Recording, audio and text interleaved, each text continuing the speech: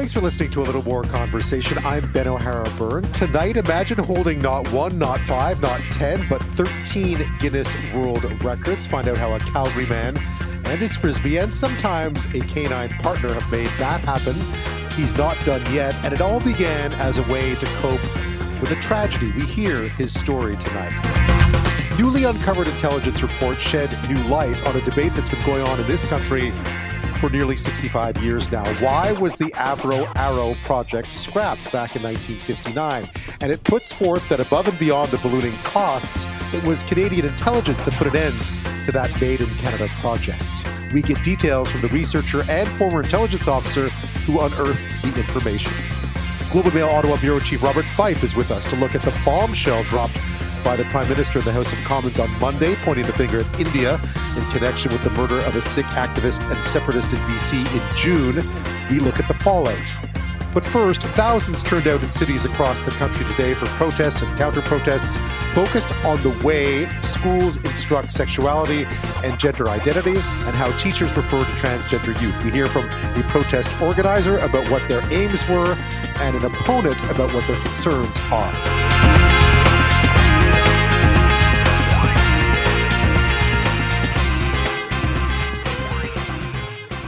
Let's start right away with the thousands who gathered in cities right across the country today in protests and counter-protests focused on the way that schools in this country instruct sexuality and gender identity and how teachers refer to transgender youth.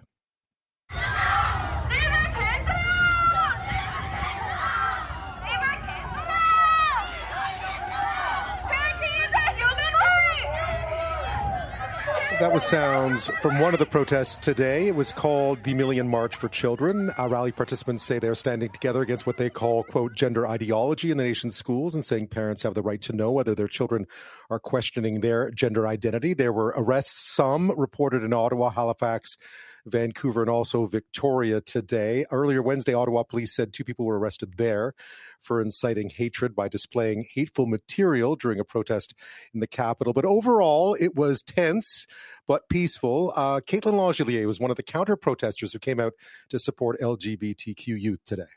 It's important to show up and show support for trans and LGBT youth, especially with the surge in anti-LGBT and trans rhetoric that we're seeing in Canada and the United States.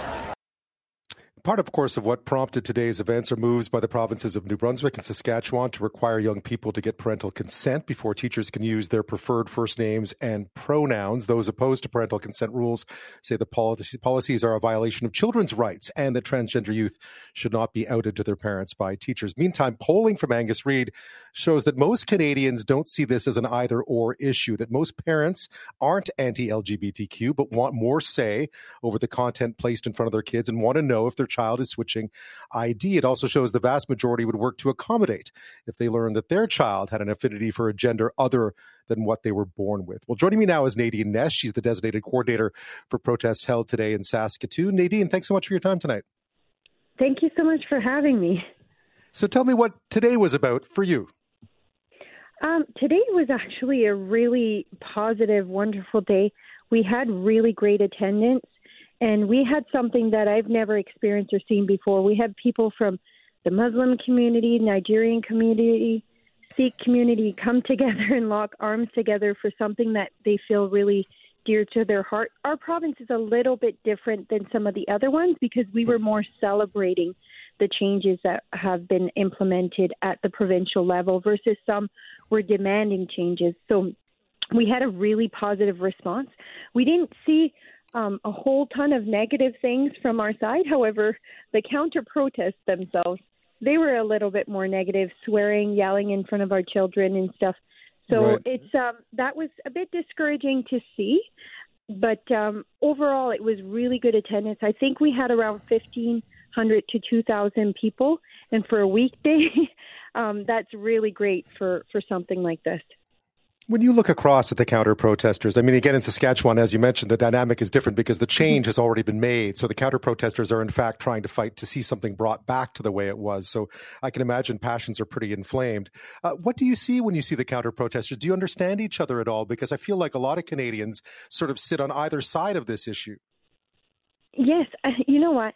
I think protests are like the worst case scenario for coming to the table. I completely agree with you. It's not necessarily a good environment to have productive conversation when it comes to the issues that parents are facing and issues that LGBTQ community are facing. We did have some productive conversation towards the end when the tone kind of toned down and the march was done. We witnessed the Muslim community talking with some in the trans community as well as just the general LGBTQ community. But the fact of the matter is the reason parents are coming to the streets is they haven't been allowed to voice their opinion. Anytime anyone says anything that they have concerns, they're automatically labeled homophobic, bigot, all the names in the book, even if their concerns are legitimate concerns. And I think we're at a boiling point where parents are wondering, well, what can we do next?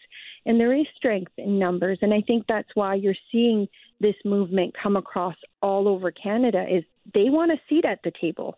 And unfortunately, parents haven't had a seat at the table. And that's what this march is about, demanding a seat at that table so that we can come together and recognize the differences of all people and come to some sort of a happy median, if that makes sense. I was interested in reading your Twitter profile, your X profile, as they call it now, married mother of four, former police officer, former atheist, former lefty. So I think you know very well where a lot of the concerns come from. I mean, I think you can put yourself in the shoes of the counter-protesters and think, okay, I get it.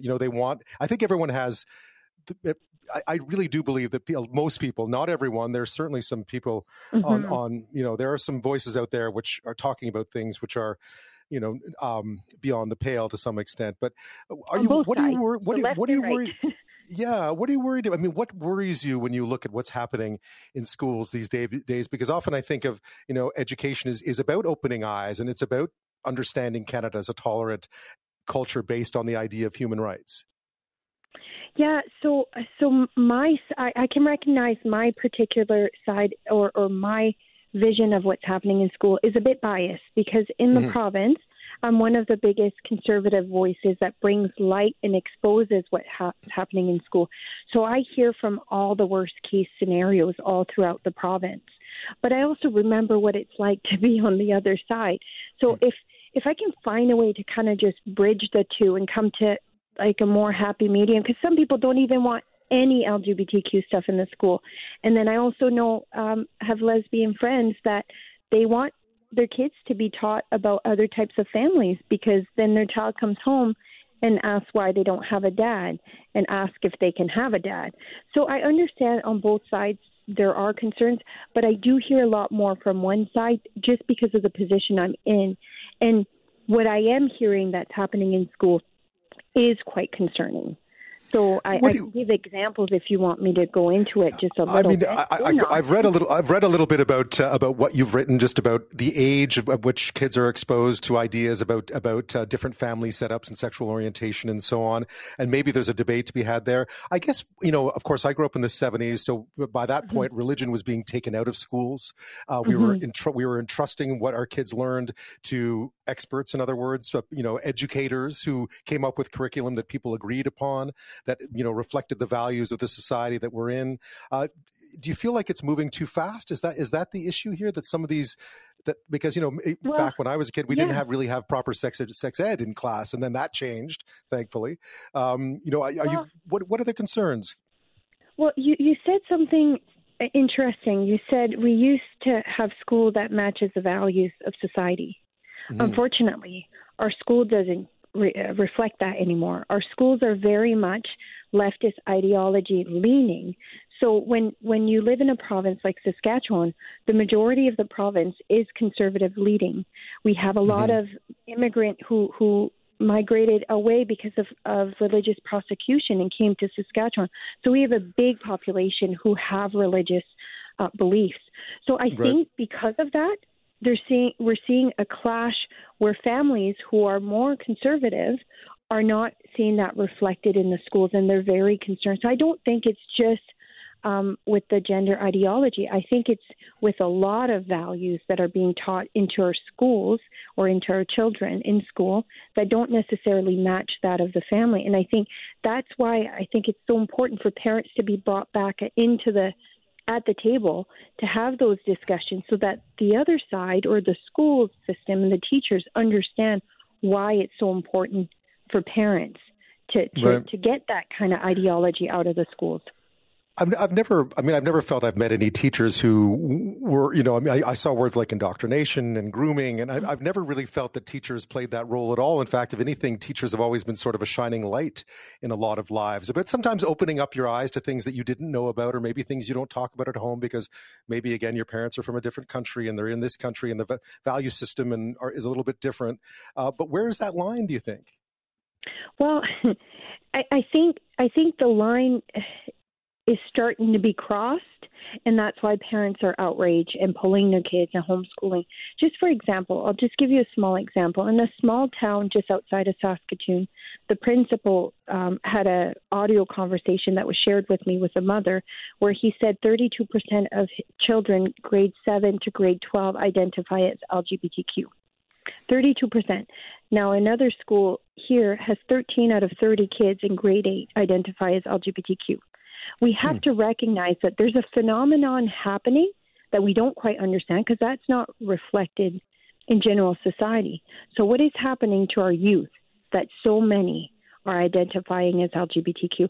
And I'm not concerned in the sense that I don't want people to be LGBTQ. I'm more concerned if they say that there's an increased risk of suicide, increased risk of mental health issues, then why aren't we looking at this and studying what's this phenomenon? Is it hurting our kids? Is it helping our kids? And both stories or both issues that were shared with me, there was teachers that were specifically pushing it in the classroom almost on a daily basis and celebrating any children who came out. So I think yes, some of the stuff that we're seeing is exaggerated, but I also think that there are legitimately accurate concerns as to what is happening with specific teachers. Now, the other thing is Nadine, no really I don't want to cut you off, but we're gonna have to. We'll have to leave it. We'll have to leave it at that. Listen, thank you so much for your time. I know this is a very sensitive. This is a touchy topic, and I appreciate you taking the time to share your thoughts with us tonight. Okay, thank you so much. You have a good day. You too. Nadine Ness was designated coordinator for protests in Saskatchewan tonight. We're going to talk to someone on the other side of this debate after this. Don't go away.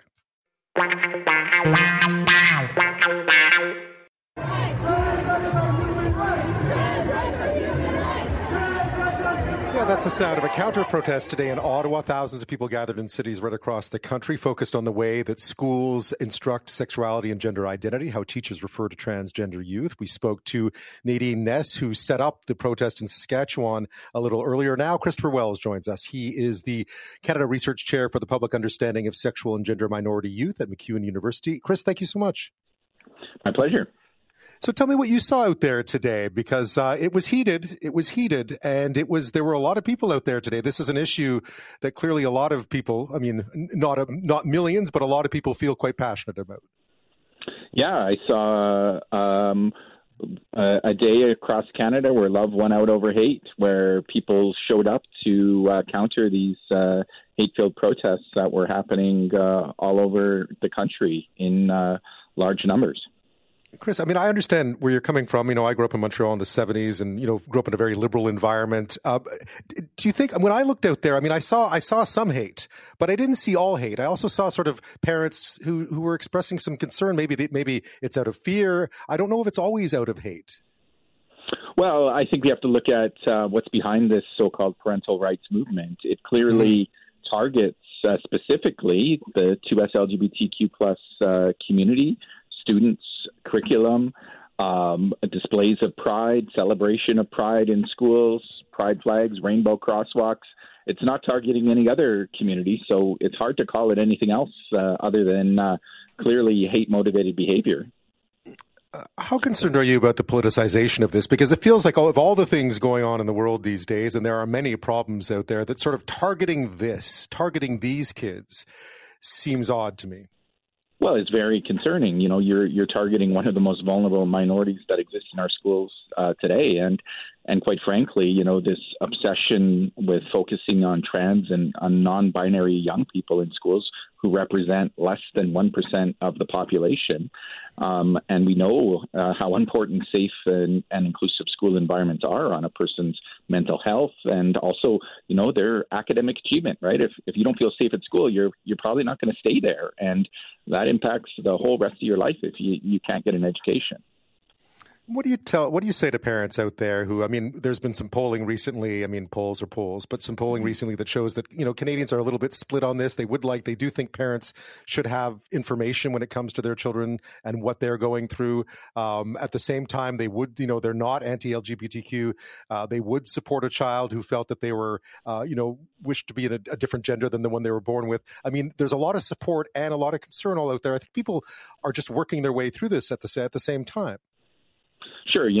I began my career as a classroom teacher, so I've dealt with parents for decades, and I think if parents want to know what their children are feeling and experiencing, all they have to do is ask them, right? That if their children feel comfortable having those conversations with them, they will. But unfortunately, that's not always the case, and we know that young people need trusted adults in their lives, and if it's not a parent, right. Well, we hope it's a faith leader. We hope it's a hockey coach, or we hope it's a teacher or a school counselor that they can turn to and put their trust in and confidence in. Not to throw a loaded question out at you, but what role do you think religion is playing in all this? Because we've known over a very long time that the teachings of many religions are counter to what many in the LGBTQ community have fought for in terms of equality for a very long. This is not a new fight. Yeah, well, absolutely. Some forms of religion have a big role to play in this. And, it's interesting when we look at who is actually, at these protests. A lot of them are the same people and same groups that protested same-sex marriage. They protested against criminalizing conversion therapy. They were protesting against abortion rights and were part of, this trucker convoy movement. So there's a constellation of values, here for sure. But I think we also have to remember that public schools need to include everyone. So when we're talking about parental rights, we're talking about whose rights are we talking about? Schools are not there based on one religion or one set of beliefs. Well, Chris, thank you so much for your time on this tonight. I appreciate it. Yeah, I know we only really scratched the surface, but yes, indeed. Yeah, I suspect we'll be talking about this again. By the way, yeah, I think so too. And let's keep the conversation going because you're totally right. There's a lot of misinformation and a lot of fear out there, and we need to get the facts and the research in people's hands. Well, this seems like a long time ago now, but it was nary more than 48 hours ago. The Prime Minister rising in the House of Commons on Monday to drop this diplomatic bombshell. Over the past number of weeks, Canadian security agencies have been actively pursuing credible allegations of a potential link between agents of the government of India and the killing of a Canadian citizen, Hardeep Singh Nijjar. Justin Trudeau telling MPs and the world that Canadian intelligence shows a link between India and the murder of a Canadian citizen. The BC Sikh leader Hardeep Singh Nijjar, a separatist as well, was shot and killed in June outside a Sikh temple in the Vancouver suburb of Surrey. The 45-year-old had been designated by India as a terrorist in July 2020. He was a Canadian citizen, though, and his murder happened on Canadian territory. Canada then expelled an intelligence service attaché working in this country. The fallout was quick and deep. India called the allegations absurd and unsubstantiated. And after a glimmer of unity on Monday, the opposition Conservative leader Pierre Poilievre yesterday called on the PM to, quote, come clean about what he knows about the intelligence that led to this announcement. I think we need to see more facts. The Prime Minister hasn't provided any facts. He provided a statement, and I will just emphasize that he didn't tell me any more in private than he told Canadians in public, so we want to see more information. Well, today, India argued or urged its nationals not to visit this country and warned citizens considering travel to Canada of, quote, growing anti-India activities and politically condoned hate crimes and criminal violence. Of course, Canada's Five Eyes intelligence partners, including the U.S. and the U.K., had been given a heads up, but have so far expressed concern, but haven't exactly, and asked India to cooperate, by the way, but haven't exactly jumped to Canada's side on this one. It is very tricky diplomatically. India is being courted, of course, by the U.S. and others as a counterweight to China. One of the people who's done incredible work on the foreign interference file, including this story, is the Globe and Mail's Ottawa Bureau Chief, Robert Fife, and he joins me now. Bob, thanks so much. Welcome back. Hey, you're welcome. Well, what an announcement. I mean, you followed this file inside out, and I believe your team had a story ready to go, and this might have sort of advanced this announcement. But what did you make of the way this was put out there on Monday? It felt like it was just dropped out of absolutely nowhere, and the ripple effect of it has been hard to understate. Yeah, well, I mean, I was ready to publish a story on Sunday, and the Prime Minister's office had asked us to hold for a week, which we did not agree to do so, because you can't sit on a story like that for a week, particularly since the government has been going around, including the Prime Minister, telling President Biden and the British Prime Minister and his National Security Advisor were telling other members of the Five Eyes community that they had intelligence that India was behind this. But I said, if you needed more time, I'd give them 24 hours. We'd publish in the paper on Tuesday. So I think they just rushed the announcement out on at 3:15 on Monday. We were able to I got wind of it. We're going to do it. We were able to publish it just 20 minutes before. Yeah.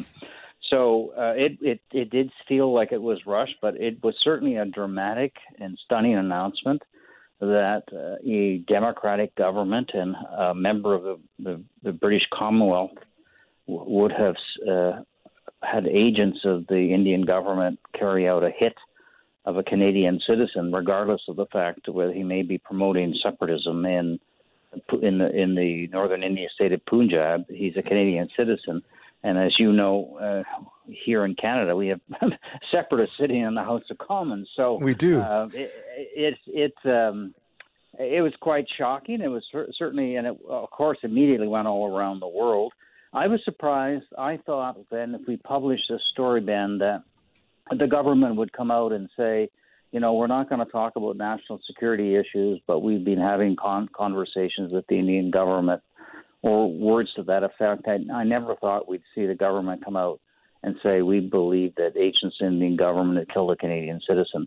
So I do think that Mr. Poilievre is right, that the government should come forward and provide some of the intelligence that led them to believe that India was behind this.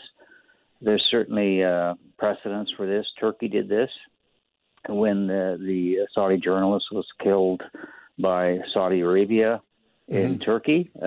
They provided clear evidence that they were behind this. And if this is the case with India, then I think the Prime Minister has an obligation to tell the country and the world.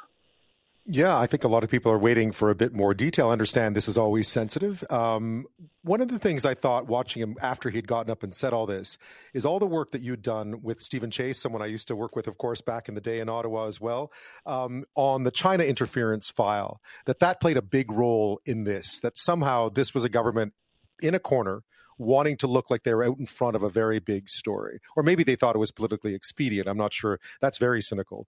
But it felt like this was something that they were going to overreact after perhaps underreacting for so long on the China file. Well, I mean, look, this government has always been ready to criticize India at the drop of a hat. Only a few years ago, the Prime Minister was criticizing the Modi government because of a protest by mainly Sikh farmers, which is kind of bizarre. I mean, why would Prime Minister Trudeau be speaking about farmers protesting in India? And we've had not very good relations with them for a considerable period of time, because the Indian government has believed that we have been kind of soft on violent Sikh separatists and the funding of the Sikh separatist funding that's coming from Canada. And my only issue here is that it is convenient that the foreign interference inquiry is about to get underway, and of course the government wants this to be part of the inquiry. But this China inquiry is really important, and I hope that Justice Gold will keep her eye on the ball here, because we need to know why intelligence from the CSIS outlining very significant attempts by China to interfere in the 2019 and 2020 elections were ignored, and more importantly, was the Prime Minister aware of this and his senior advisors and turned a blind eye because it benefited them, because these Chinese diplomats and their proxies were pushing, were trying to get Liberal MPs elected at the expense of Conservatives because they felt that Liberals were less critical of China. I had a conversation with Ujjal Dosanjh, who you'll remember when he was in Ottawa as well, former Premier of BC last night. I asked him point blank, how much does diaspora politics here play a role in how the Liberal government has approached some of these issues, including the question of Sikh separatism and India and India's concerns. And he was sort of unequivocal about, well, of course this is about diaspora politics. I'd never heard anyone put it quite so bluntly, but he's there within the community. Is that, I mean, has the Liberal government, and I don't want to be, this is complex stuff, but has this government spent so much time sort of doing the math around diaspora politics that it's left itself open to being blind to some of these issues, at least the sensitivities around these issues as far as India is concerned? Well, there are 900,000 Sikhs in this country. I'm not and a significant number of Hindus, but not as many as there are Sikhs. And I think there is about 15 ridings that in the Toronto area and in British Columbia that can have an impact, could potentially help lead to Liberals getting elected. So diaspora politics is really important, as it is in the South Asian community. It certainly is in the Chinese Canadian community, and the Liberals play that game very well. But I don't want to distract away from the fact that a Canadian citizen has been killed, and if the Indian government is indeed behind this killing, this is a very, very serious issue, and it can't just be swept under the rug. No, and we saw awful lot of bluster from India right away on this topic about Canada's inability to take this seriously, sort of painting the victim as being somehow worthy of being attacked. There was a lot of deflection going on, I found, with the Indian reaction to this. I understand they were upset by the way it was dropped on them, although they have, according to everybody, Prime Minister Modi had been told last week at the G20 a little earlier. What did you make of the Indian reaction? Because it seemed aggressive and vociferous. Well, I think whatever intelligence has been shared with them, the Indian government must feel quite confident enough that they can issue a denial because this has been quite strong a denial. I mean, if it had been any kind of, and I don't know what the evidence is, but one would assume if it was ironclad, the Indian government would come out and say there are rogue elements who were responsible for this and they're going to face, justice. But in this particular case, they're saying they weren't involved in this at all. So, we need to find out what the actual allegations are.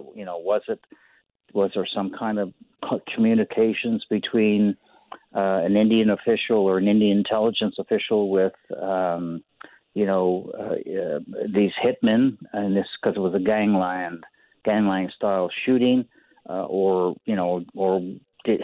these people still in the country? Were they? Usually, what happens is, Ben, if there's sanctioned hits by governments like Russia or Israel, they come in or Saudi Arabia. They come in and they do the hit and they get out of the country within, as soon as the murder is over. So we don't know, for example, if the people who killed Mr. Najjar are from India and did they leave right away, or are they are they still in Canada, and because they wore a mask and maybe wore gloves and whatnot, that there was actually they don't really have strong evidence to be able to lay charges. Bob, I look at Canada now. We're on the outs with China. We're on the outs with India. That's, half the world's population, more or less. It feels like our fights against foreign interference have put us in or at least our lack of perhaps, but whatever we've been doing, we find ourselves in quite the situation. And our allies, they've been there to support us, but not exactly in loud voice. No, I mean, our allies have said that they've would like India to cooperate with Canadian authorities, but they haven't come out and publicly condemned New Delhi as Mr. Trudeau has. And there's a very good reason for this. India is the new counterweight to China. The world is very, very worried about the rise of China and its growing military and economic power, and it's essentially a dictatorship now, and it's very aggressive. And they see India not only from a geopolitical point of view as a counterweight to China, because it has a very strong military and it's a very important player in the Indo-Pacific region. And the Americans have been really reaching out to the Modi government to work with them as a way to thwart China's ambitions. But American companies and global companies and German companies and British companies that had put their investment dollars in and set up companies and factories in China are now getting out of there because China is not only stealing any of their technology, but it's making it very, very difficult for them. They're putting Communist Party officials in companies, in their companies. It's just not a friendly place to be. There is no protection against. There's no rule of law, so they could lose their businesses or their executives could be put in jail, and so they're looking to India as well. For a number of reasons. It is a country with parliamentary democracy. It has the rule of law, but significantly, it has cheap labor like China. But better than China, its population largely speaks English, and it also has a very robust and fast-growing high-tech sector. So and it's 1.4 billion people. It's actually surpassed China in terms of population. So that's the place they want to go. And so nobody is going to go out and, try to alienate or isolate India because it's just too important a player now in the world. So, Canada is going to be left on the sidelines on this one. I mean, people are not going to, if there's any evidence that really shows it's true, they're obviously they'll privately say, India don't get into this racket where you're going around to Western countries and killing people, but they're not going to do anything serious with them. And look what happened when the Americans and the whole world, including Canada, was outraged about the Saudi killing of the journalist, Jamal Khashoggi. Yeah. I mean, that didn't last long. That didn't last very long. As soon as the war in Ukraine went on, and everybody realized they needed Saudi oil, everybody was beating the door down to get the Crown Prince to sell them oil. So yes, we are not in a very good situation in the world right now. What are you looking for on this one? If I may say sorry. So, Ben, go ahead. We're even, Australia has actually replaced Canada as the more important player in the Five Eyes intelligence community and as an American ally, because the Australians are spending money on their defense. They've led the way in going after China, and the Americans have joined together with the British in an AUKUS, which is right. So it's a intelligence sharing agreement, but also the nuclear submarine agreement as well. But this is sort of becoming Five Eyes, which is involved the United States, UK, Australia, New Zealand, and Canada. The Five Eyes is sort of now becoming a Three Eyes. Yeah. Just quickly, Bob, what are you looking for now in the next few days? I mean, I'm sure there's lots of talk about this in Ottawa. I can only imagine what a beehive it is over this one. I guess we're looking for some more meat on the bone here from the government. Well, the government's going to have to come clean with the intelligence and to show Canadians what, in fact, if they are saying this then and making this allegation, then surely you've got to be able to show some of the intelligence that would back up their claims without jeopardizing the police investigation has been going on for 3 months, but we also have to watch for does India take even harsher measures against Canada? They very well may do so because they don't need Canada. No, and I wouldn't be surprised if that's the case. So the Prime Minister may have overplayed his hand by being so strident about this. That I just don't. I'm not sure that he handled this the best way he could have. Well, Robert, as always, thank you so much for your insight on this. I appreciate it. You're welcome.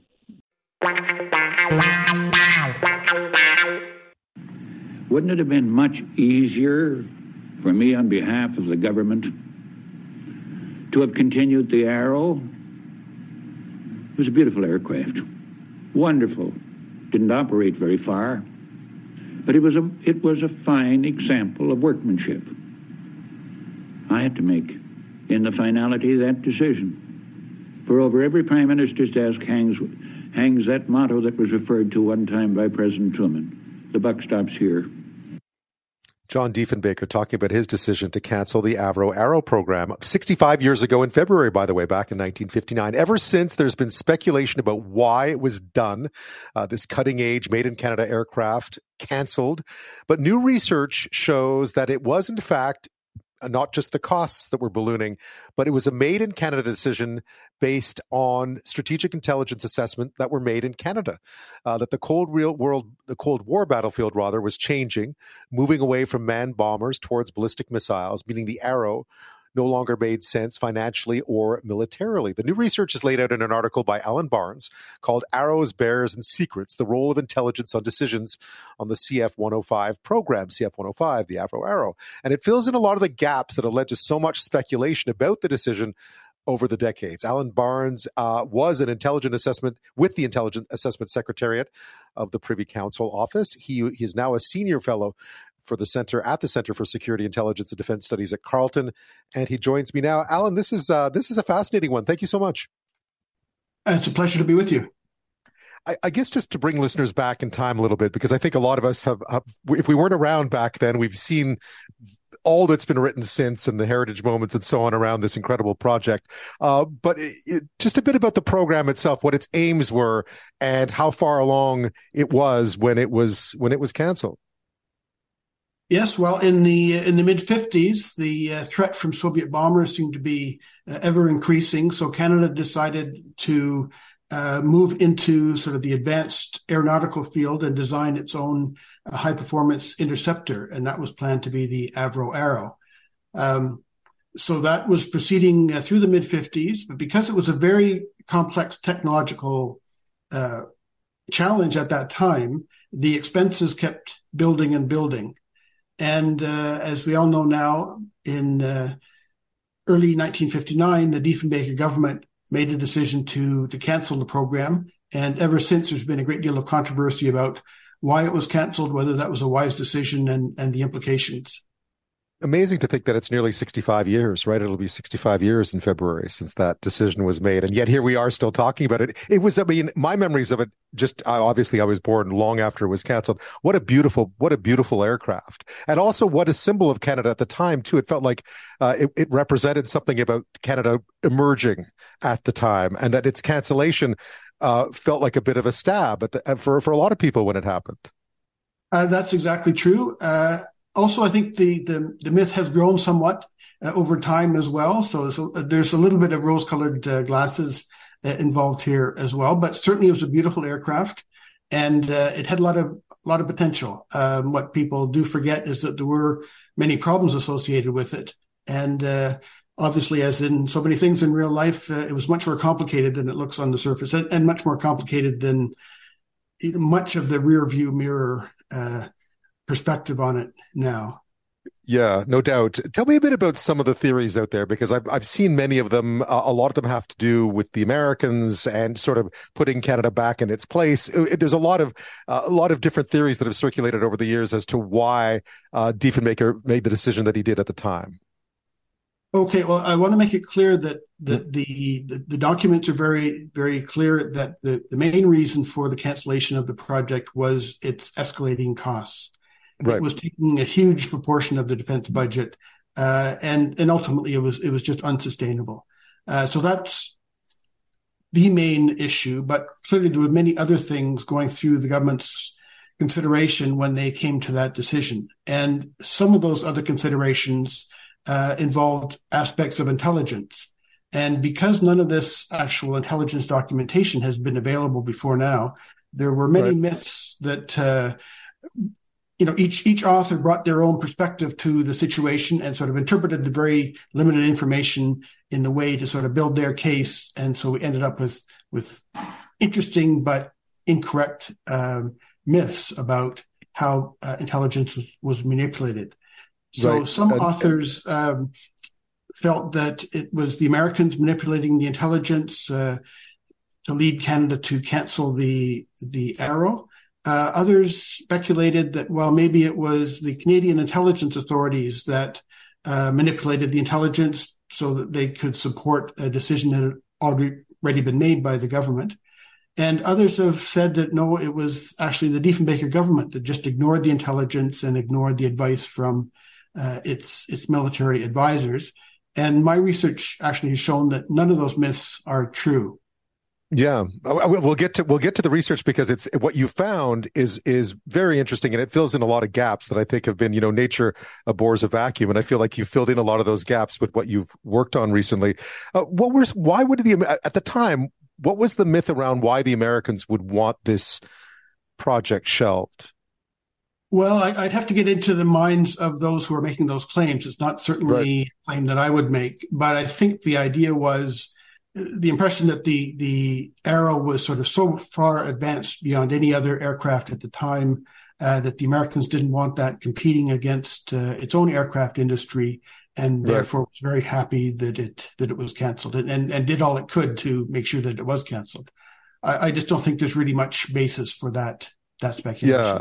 That's one of those things that's growing in mythology, though, this idea that somehow Canada had built this incredible aircraft and that the Americans weren't going to be overshadowed at this stage of the Cold War, and therefore said, get rid of it. And it's one that's kind of, I think if you stop people on the street and asked what happened to the Avro Arrow, that can be the cost, obviously, but that can be one of the common ones you might hear come up.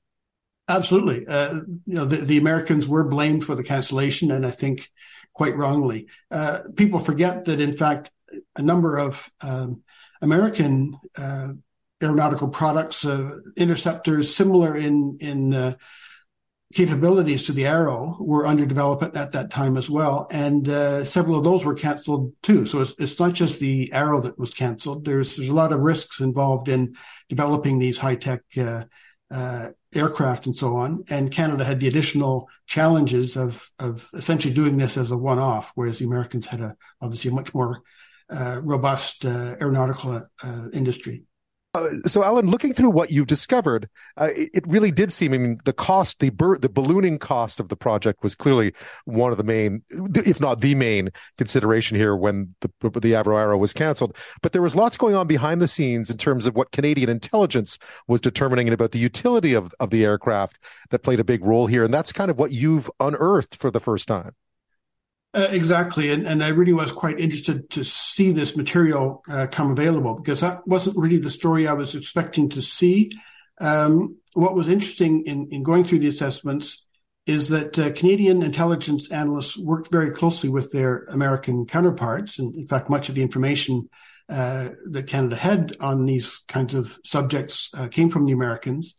But Canada had established an independent capacity to produce its own assessments. So it was able to look at this information and come to its own conclusions. And again, what I found interesting was those conclusions were not the same as what American intelligence was thinking at the time.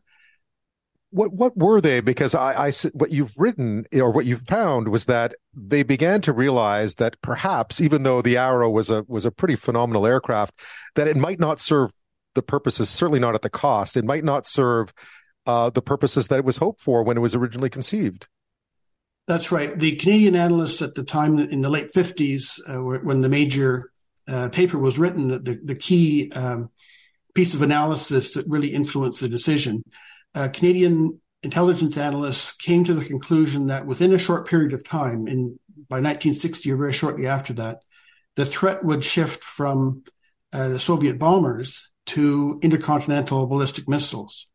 And once that happened, the kind of interceptor aircraft, even very high performance aircraft like the Arrow, are really not effective, clearly, against ICBMs. And so spending that amount of money on a weapon that isn't going to fulfill the full role that's necessary was really hard to justify. So it's interesting that when the Canadian intelligence came to that conclusion, U.S. intelligence was still stressing the threat from Soviet bombers. This was the period of the bomber gap and so on. Mm-hmm. And U.S. Air Force intelligence really was keen on emphasizing the threat from Soviet bombers, because that played into U.S. Air Force interests in terms of building up its forces and so on. Whereas the Canadian analysts were sort of saying, what does the information say? Apart and aside from what's good for the Royal Canadian Air Force, what does the information actually say, and what is the threat going to be like in 5 or 7 years when the Avro Arrow is supposed to become operational? And their conclusion was that the Soviet bomber threat, was going to diminish in that period because the Soviets were going to shift their focus to ballistic missiles, and ultimately interceptor aircraft like the Arrow weren't as effective. They weren't effective at all against ballistic missiles. And as it turns out, I suspect they were right. They were absolutely right. As a professional intelligence analyst reading over their assessment, I was very impressed by the quality of the judgments they made. They were making judgments about how the threat might evolve over the next decade. And that's a very difficult thing to do. And I was quite impressed where they were able to essentially predict the rise and then decline of Soviet bomber numbers and the consequent increase in Soviet ballistic missiles. Now, they were off a little bit on their predictions of when the ballistic missiles would come out in force, but they were really very close to their assessment on the evolution of and diminution of the Soviet bomber threat over the next decade. How did that differ from what you expected to find when you went in looking for these documents? Well, I must say I expected the Canadian analysis to pretty well line up with the American analysis. The Canadians and Americans worked closely together to produce joint assessments on the threat to North America. And because Canada is a smaller player and because a lot of the information comes from the Americans, I did expect the Canadian analysis to line up pretty closely with the U.S. So I was quite interested to see, again, from a professional intelligence analyst point of view, that the Canadian analysts were ready to take an independent view of this and come to different conclusions. And their conclusions... So 65 years later now, with the benefit of hindsight and with so many stories and the legend of the Arrow having grown so exponentially since then, I guess ultimately, if you look at what you've discovered, it was the right call. Sadly, perhaps, but it was the right call. Yes, I think so. I mean, that wasn't the purpose of the paper. The paper was to try and look at what kind of influence how intelligence influenced the decision.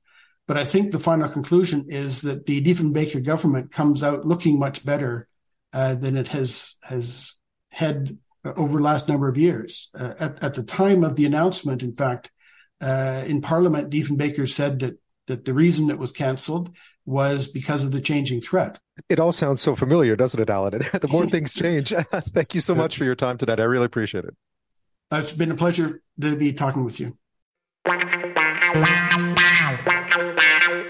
This is also one of those stories that I was really captivated by. One of the toughest and most heart-wrenching assignments I had during my years as a foreign correspondent was the 70th anniversary of the liberation of Auschwitz-Birkenau.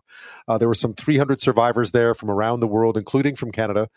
They gathered that day in January 2015 to remember the more than 1 million who died at that Nazi concentration camp in Poland. Given the passage of time, most of them were kids or teens when they'd arrived there, part of entire families, torn from their homes right across Europe and sentenced to death.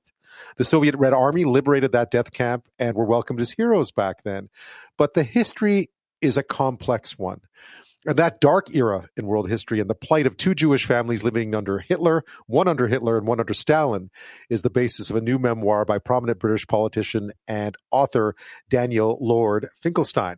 His father and his family story unfolds in what is now the Ukrainian city of Lviv, a place we've talked about a lot on the show since Russia's invasion of Ukraine in 2022. Well, his mother and her family story begins in Berlin before they moved to Amsterdam to flee the rise of the Nazi Party and Adolf Hitler in that country. As Finklestein puts it, the infamous Hitler-Stalin non-aggression pact would change his parents' lives forever. It's a story of how they lived, how those lives were ripped apart in a wave of anti-Semitism and anti-elitism that swept the continent, how they survived, and how their two roads home led them to a life in suburban London where he was brought up. It is the focus of Finkelstein's book called Two Roads Home, Hitler, Stalin, and the Miraculous Survival of My Family. And while it is a memoir steeped in the past, it is also about realities that feel very much of the present.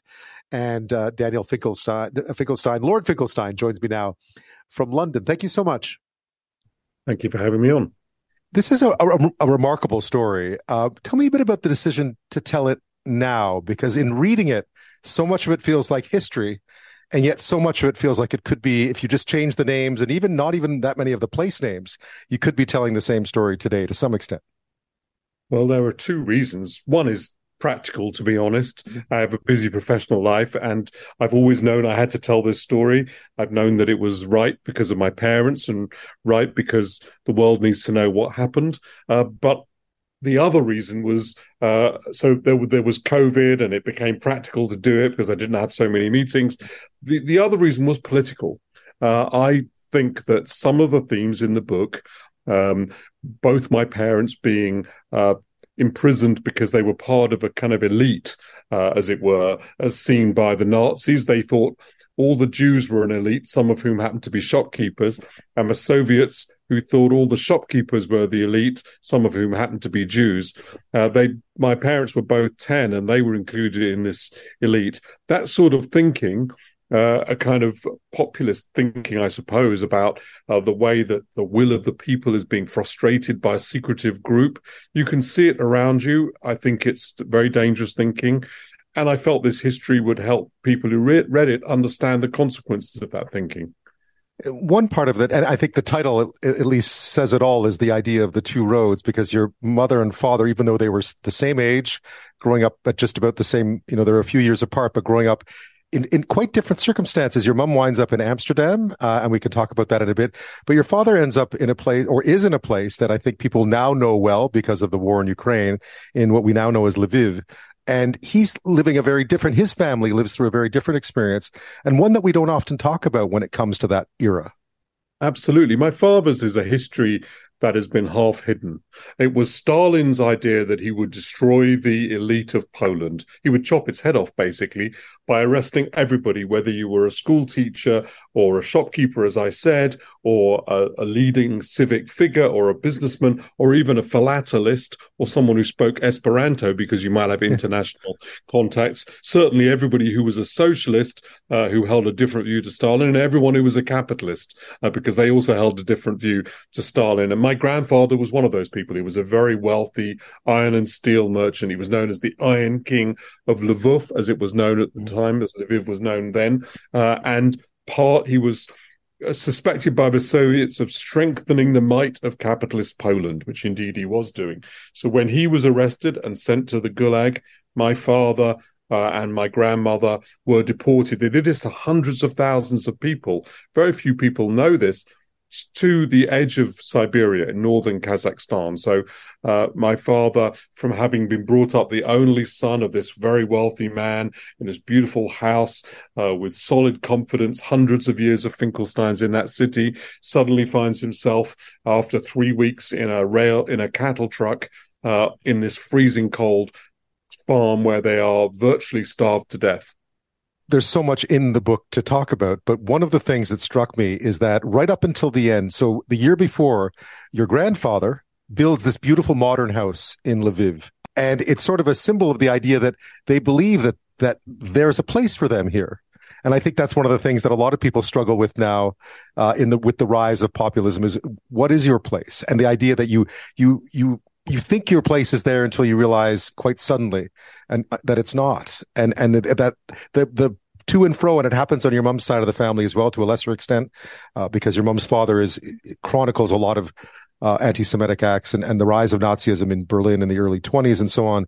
But this idea that you belong, and all of a sudden having to deal with the fact that you're going to be persecuted and targeted. Yeah, it really questions it. And if you look at the property they built, in 1938, he gets planning permission, my grandfather Dolu, for this beautiful Art Deco house. It's different to all the houses in the area. He lives in a street with professors and art dealers and teachers and a former prime minister, 4 times prime minister, Bartel of Poland. And, he thinks that the future is solid. You can see it in the architecture. And yet they lived in this place for a year before the Soviets arose, confiscated the business, got rid of him from that business, and end up arresting him. So, yes, it shows that even the most solid of lives, in the most stable and placid of circumstances, can be upturned by these huge waves of national feeling, or in this particular case, of foreign invasion. Meanwhile, your mum's family is in Berlin at first, and your grandfather is perhaps one of the earliest to start to sound the alarm about what's happening in the very shadows of the First World War. There's an incredible chapter at one point where he sits down with Hermann Göring, of all people, soon after the Nazis, I gather, come to power. And his journey is a very different one, and yet ultimately the same sorts of attachments exist, and the same sorts of incredulity to what's about to happen exists as well. And so you sort of see two different families from two very different positions struggling with the same awful truth. In 1933, my grandfather, Alfred, had a nervous breakdown because of the dissonance between his belief that being German and being Jewish went together and the reality of what happened to him. He had, since 1919, he'd seen the rise of anti-Semitism in Germany, and he'd warned in a tract that he published, really literally before anyone else, that if we didn't do something in Germany, then we would be talking to our ancestors of bestial murder, and people didn't do anything. And we are talking, his ancestors are talking about bestial murder. So he began to campaign in the 1920s against the Nazis. He collected every document that he could lay his hands on. Later, after the war, he's the only person that had a picture of Joseph Mengele, the doctor at Auschwitz, when everyone was trying to find him in Argentina. He collected every leaflet, knew what their uniforms were like. Other people weren't doing this. And he also tried suing them as well. He put Julius Streicher, who later was prosecuted at Nuremberg and hanged, he put him in jail using material that he'd collected. And the meeting with Goering was that when the Nazis came to power, Goering took him to one side and said, I know you have this archive and you have to destroy it. And my grandfather eventually did destroy it, went to Amsterdam and began again. And I always thought my mother was Dutch, a bit like everyone describes Anne Frank as a little Dutch girl. But actually my mother, who knew Anne Frank, they had the similar experience that both of them were actually Germans living as refugees in Holland. So my whole view of who brought me up, I suppose, was altered a bit by the research I did on this. Yeah, and also, and you mentioned this because I think whether or not you have family that fought in the Second World War with the Allies liberating places like Belsen. In my case, I have an uncle not related to my family, but an uncle by marriage, great uncle by marriage, who did. They didn't talk about it much, did they? You have a great line where your mom didn't talk about the war up until maybe the late 70s when she started to speak about it a bit, and how a lot of this history went sort of unshared for several decades for obvious reasons. My mother wasn't silent in the way that some people are. They really refused to talk about it. If I asked her about it, she certainly would talk about it. But friends of hers have told me, and I've had more tell me since they've seen this book in its first stages, that suddenly this information came out that after they'd known her for 20, 30, 40 years in some cases. And I know this is amazing, but my mother was such a person that she didn't want to be a bore. She even asked me at one point, do you think people will be interested in the fact that I saw Anne Frank in Belsen? I said, well, I think they will be, Mum. So these extraordinary stories, you had to kind of get her to tell them, but it really was quite extraordinary, including one central part of her story, which isn't at all well known, which is that she became a citizen of Paraguay. There was and this is how she managed to survive the Holocaust. A group of Polish diplomats based in Switzerland discovered that they could buy Paraguayan passports from an honorary consul, a Swiss notary who lived in Switzerland, but was a Paraguayan consul. And he stamped these documents, and this gave them hostage value to the Germans. And that's why they were put in Belsen when other people were sent to Auschwitz or Sobibor, when other people were sent to the gas chambers. And that document is the reason why my mother survived the war, because she was part of a very rare prisoner exchange. Daniel, because of your mother's connection to Anne Frank, and I think that there is this interesting part about it where she discusses Anne Frank and how her childhood in Amsterdam was not unlike that of Margot and Anne, the sisters. And I don't think they lived far away from each other, if I remember. And she mentions a Justin Bieber line, because he took a lot of flack for this in Canada when he went to Anne Frank House and sort of said, I think Anne Frank would have been a believer when she was young. And yet your mum, in her way, agreed with that. She said the reason why Anne Frank was so impactful is because she was like every other young Jewish girl growing up in Amsterdam at the time. Yeah, this is I think why my mum's perspective and her sisters on Anne and Margot is so valuable. They didn't see them as a famous person. Indeed, when somebody in an article which I mentioned, my mother seeing Anne Frank in Belsen, said to me, how would she have recognized her because she wasn't famous at the time? I said, well, they knew each other. They were part of the same synagogue. So Otto Frank helped establish the liberal synagogue in Amsterdam, and my family were part of the same synagogue. So in particular, Margot and Ruth, my mother's elder sister and Anne's elder sister, they were in class together. And if you go into the Anne Frank house, you can see both of their names in a sort of school list just before you go into the secret annex. They had in many ways similar stories, but at a crucial moment when I suppose when in that last month when Anne and Margot both die of disease, that is the moment at which my mother is saved by this Paraguayan passport and leaves. But lots of people who didn't leave die of disease. But yes, my mother's perspective on Justin Bieber's comment was, well, that's actually right. He's really captured something. And I was a bit surprised by that. But she typified rather her generosity of spirit as well as, her insight. The truth is, Anne Frank, wasn't famous when she wrote the diaries. This is critical. Yes, and yet the connection, though, I suppose it's the idea that she told the story of what is, and your mum very much, there's so much about your book, too, that reflects just how, for the kids at least, because your parents were both very young at the time, or young, they were in their, in 10, 12, early teens, just how normal life had been, and all of a sudden how everything changed so catastrophically. And it's sort of, that's what leads them to this life that you knew growing up in the suburbs of London, quite a stable and a normal life, I would say. Yeah, one of the stories in the paper, my aunt recalls going for Passover, a Jewish festival. My grandfather was already setting up the library in London. He wasn't with them. They were trapped in, the Nazis had taken over. And just before their host went into hiding, actually, this woman held a dinner, and a Passover dinner, and my mother and her sisters had to eat beetroot, which they hated. Right? But my grandmother, Greta, who's one of the heroes of this book, so brave, she sees the girls through all of what gives them her last bit of food, amazing person. She tells them, you have to eat the beetroot, it's polite.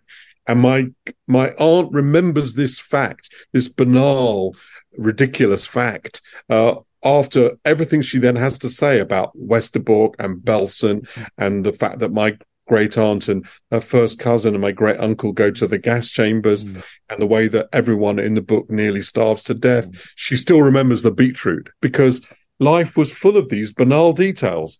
I always found it when I was researching it, if I could find one of those that summed up life, for example, Ruth had written down how much time it had taken her to swim a particular kind of breaststroke in a swimming gala.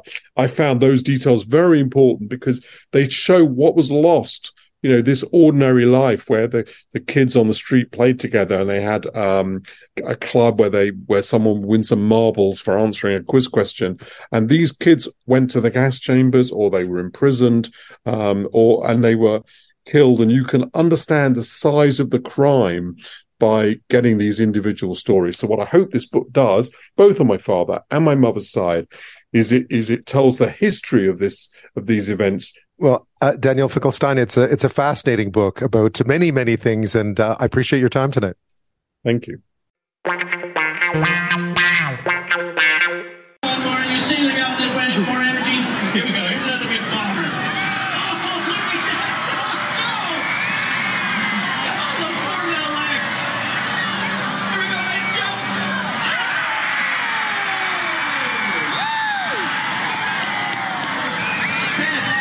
I couldn't do that. I couldn't do that. That's saying something. That's the crowd going wild at an Edmonton Riverhawks baseball game a little earlier this year. They weren't cheering for the home team, but for a dynamic duo, Rob McLeod and Sailor the touchdown dog, a border collie whippet cross, who's come down with a frisbee that Rob launched about 350 feet from home plate to the depths of center field. This was by no means their first rodeo, so to speak. Here they are at a Calgary Stampeders home game at McMahon Stadium back in 2021 when Sailor came down with the Hail Mary to end all Hail Marys, running the length of the field to break the record for the longest catch at a live sporting event when it was a 109-yard throw. Here, have a listen. As soon as he leaves his hand, you go crazy, Calgary.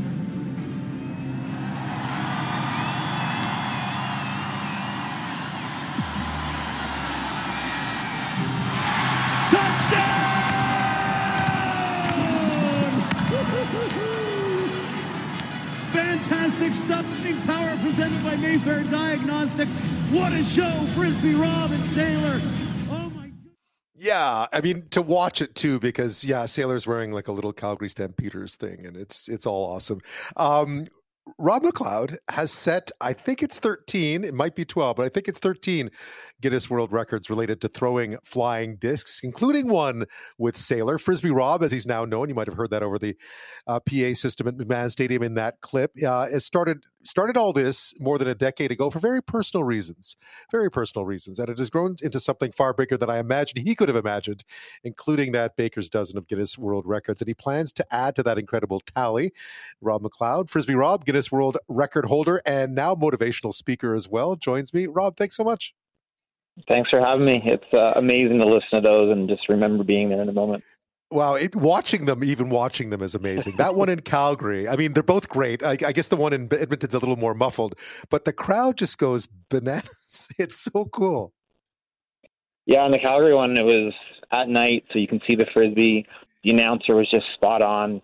Everything just lined up perfectly. It was just an unbelievable moment. And that's Sailor too.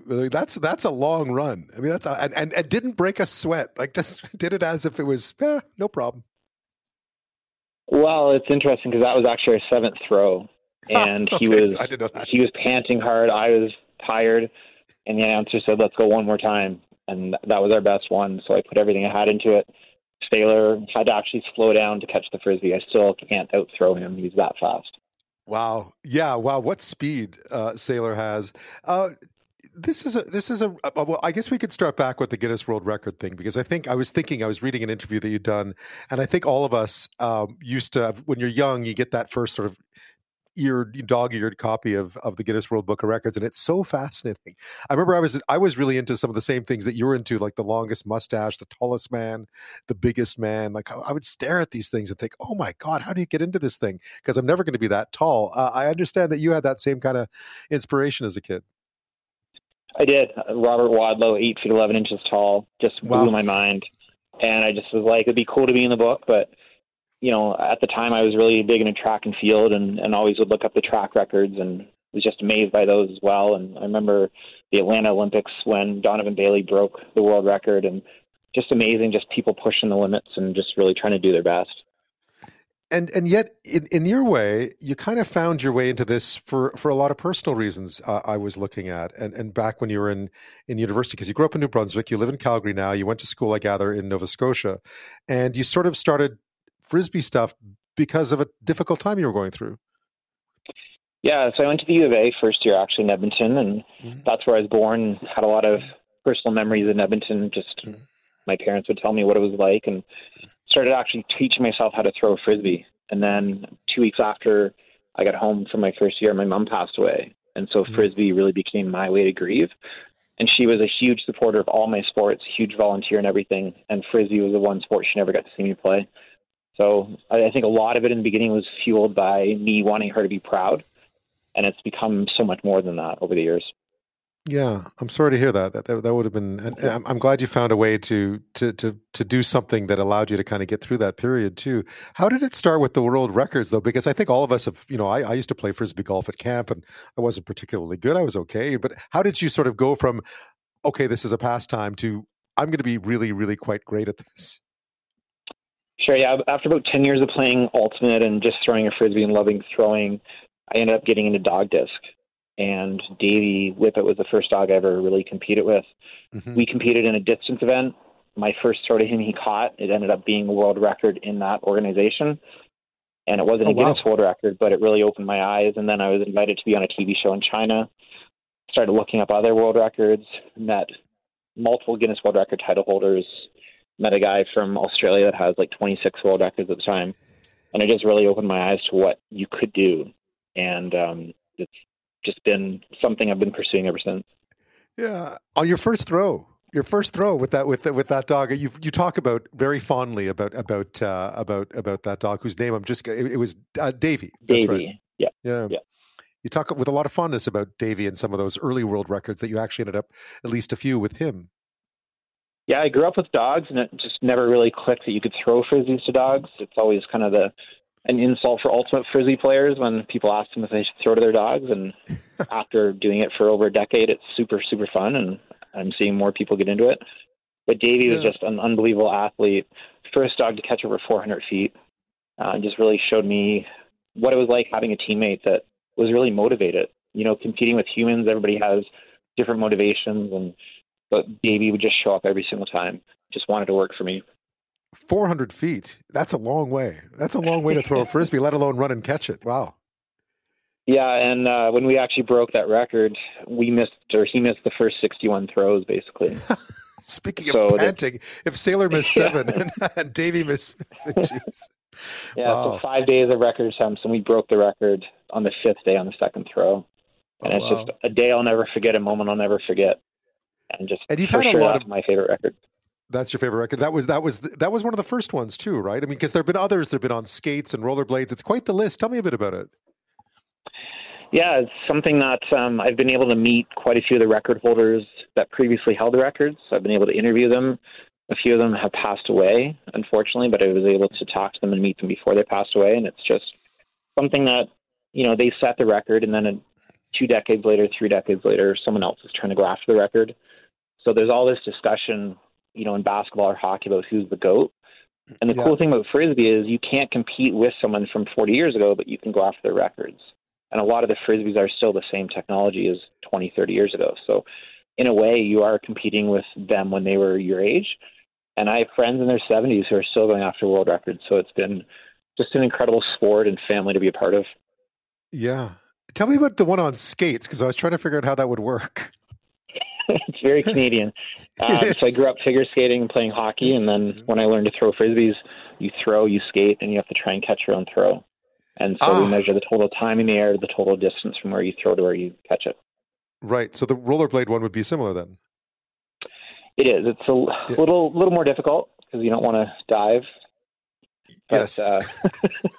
It's a little more technical. At least not on purpose. Sure. Yeah, exactly. You're working on some others too. You're not done yet. Is it 13 or 12? I apologize because I read 13, then I saw 12. I think it's 13. So I've set 13. Someone did actually break one of my records, so I'm the current record holder of 12. Okay, gotcha. That makes sense. And you're not done. You're not done. You have more in sight. Yeah, so when I go into schools, I do a trick shot. I throw a frisbee in a basketball net, and I've been doing that in over 500 schools, over 15,000 attempts. So that's going to be my next record attempt, is the longest throw into a basketball net with a frisbee. One of the things I noticed watching the Edmonton one in particular, because there were a lot of kids at that game, is and you've actually begun going to schools and talking to kids and so on. How did that come about? Because it's a really interesting development in what you've been doing and just how they interact and what it sort of says to them and how they're really into it, which is great. Yeah, it was neat. I was invited about 10 years ago to speak to a bunch of kids about my Guinness World Records at the time, and they met Davey, and then I was invited to a school to talk about them, and then I ran a workshop, and probably 3-4 years after that, it took me a while to really get a rhythm, but started doing it full time, and everything just kind of clicked into place. So it's just super fun showing them what you can do with a frisbee. Part of that too is I played frisbee for 10 years and didn't know what I didn't know. So if I can accelerate some of that learning for people and just show them what is possible with a frisbee and then kind of let them decide what they want to do, I at least want to give them that knowledge. Yeah, we use the kind of the generic term frisbee. And when I think of frisbee, I just think of that, plastic disc, but there are a lot of different kinds that you use, because I understand it even in that clip with Sailor that's in fact a dog friendly disc, so to speak. It is. And that's one of the biggest bonuses that's come from that. So that video has been viewed over 500 million times across many, many channels. Yes. And a big question always comes up of what disc are you using? And so we get a chance to educate people. If you're going to throw to your dogs, use a dog safe disc. Don't use an ultimate disc. Don't use a golf disc. But there are many different kinds, weights, sizes, colors, different types of plastics. It can be a bit overwhelming sometimes, for sure. Yeah. And tell me about Sailor, because I gather Davey and Sailor are from the same breeder. Is that right? So the same owner. Same owner. Yeah, they're not related, but breed-wise, Sailor has Whippet in him as well. But the Border Collie makes him a little bit more driven, a little bit more cuddly. And he's staring at me right now, just watching. He's very used to these interviews, but. I was going to say, I don't want to leave him out of this, by the way, because he's the other star of the show. I don't know what he would want to talk about, but he probably just wants to go out and throw, right? Just go and play some catch. Oh, it's unbelievable. As soon as that frisbee comes out, he wants to go, and as soon as we get inside, he just sleeps. And I can almost make a book of all the different positions he sleeps in, because it's pretty interesting how he can contort his body and just, it doesn't look comfortable, but Whippets are a very interesting breed. Yeah, well, no kidding. And I mean, clearly he's gotten used to the crowds and all that, because watching that Calgary Stampeders game, the McMahon Stadium one, that's a lot of noise for an animal to have to try and do his gig when all that is. It was annoying for you too, by the way, but that was some serious noise going on in that stadium.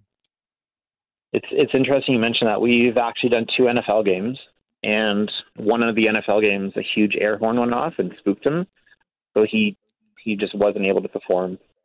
And so 70,000 people, and he just wouldn't chase the frisbee. And that was heartbreaking for us, just hoping that he was okay. And that's the thing, you try to control the situation as much as possible, but some dogs are okay with that. Some dogs, you just never know until it happens. And live entertainment is an interesting it certainly beast to get into. So yeah, it certainly is. What's up next on your travels with Sailor? We're going to be attempting to break one of Davey's records, actually, in a couple of weeks. And not the longest throw. I'll probably never attempt that one again, but we're going to attempt the longest time having a frisbee in the air before being caught. So Sailor, I've practiced a little bit. You throw it really, really high, and then he has to track it. The throw has to be perfect, but he's already picking it up. So I think that'll be a record that we can take down. And do you just do that? I mean, is that something you just do in the park? Or you obviously have to have people watching this, right? People have to, or you have to video it. There has to be, I'm trying to remember, because we interviewed someone who did, I'm trying to remember, there's another Guinness World Record, and there's a whole process. There is, and I get asked that by a lot of people, what the process is like. And you could pay a lot of money and have somebody from Guinness actually come and be there. And it's all their expenses, and then they have the certificate, and they award you the record right away. Or typically I'll just get all the documentation, send in all the record, all the video, and then it takes a few months usually. But these records are specific enough and specialized enough that I'm not worried about someone breaking it. So if some of these records that are constantly being broken, by the time that you break it and get approved, someone else has probably broken it. So that's always the concern as well with some of these records. Well, Rob, I wish you and Saylor the best of luck with the next record. Give Saylor our best, sitting there watching you talk. And thanks so much for sharing your story. What a great story. Thanks so much. Thanks for having me on.